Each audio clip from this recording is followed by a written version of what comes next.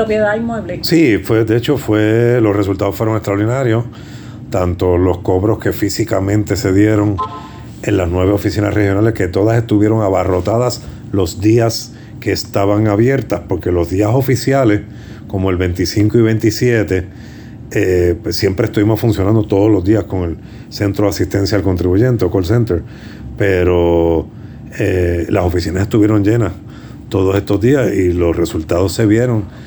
Tuvimos días de más de 30 millones de cobros en más de un día en esa semana, así que la decisión fue la correcta. Igual que también estuvimos trabajando los sábados del mes de julio y produjeron buenos resultados.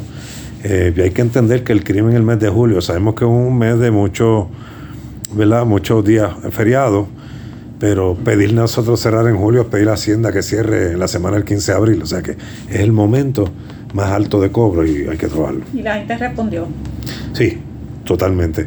Un agradecimiento a nuestros empleados que estuvieron ahí caminando la milla extra y estuvieron presentes y haciendo el trabajo que tienen que hacer y el pueblo vino y se le atendió y muchos vinieron a hacer sus transacciones físicamente en las oficinas regionales, pero de nuevo seguimos teniendo un alto por ciento de contribuyentes que ha escogido la nueva tecnología que hemos traído y sigue habiendo un por ciento bien alto de pagos por la vía digital.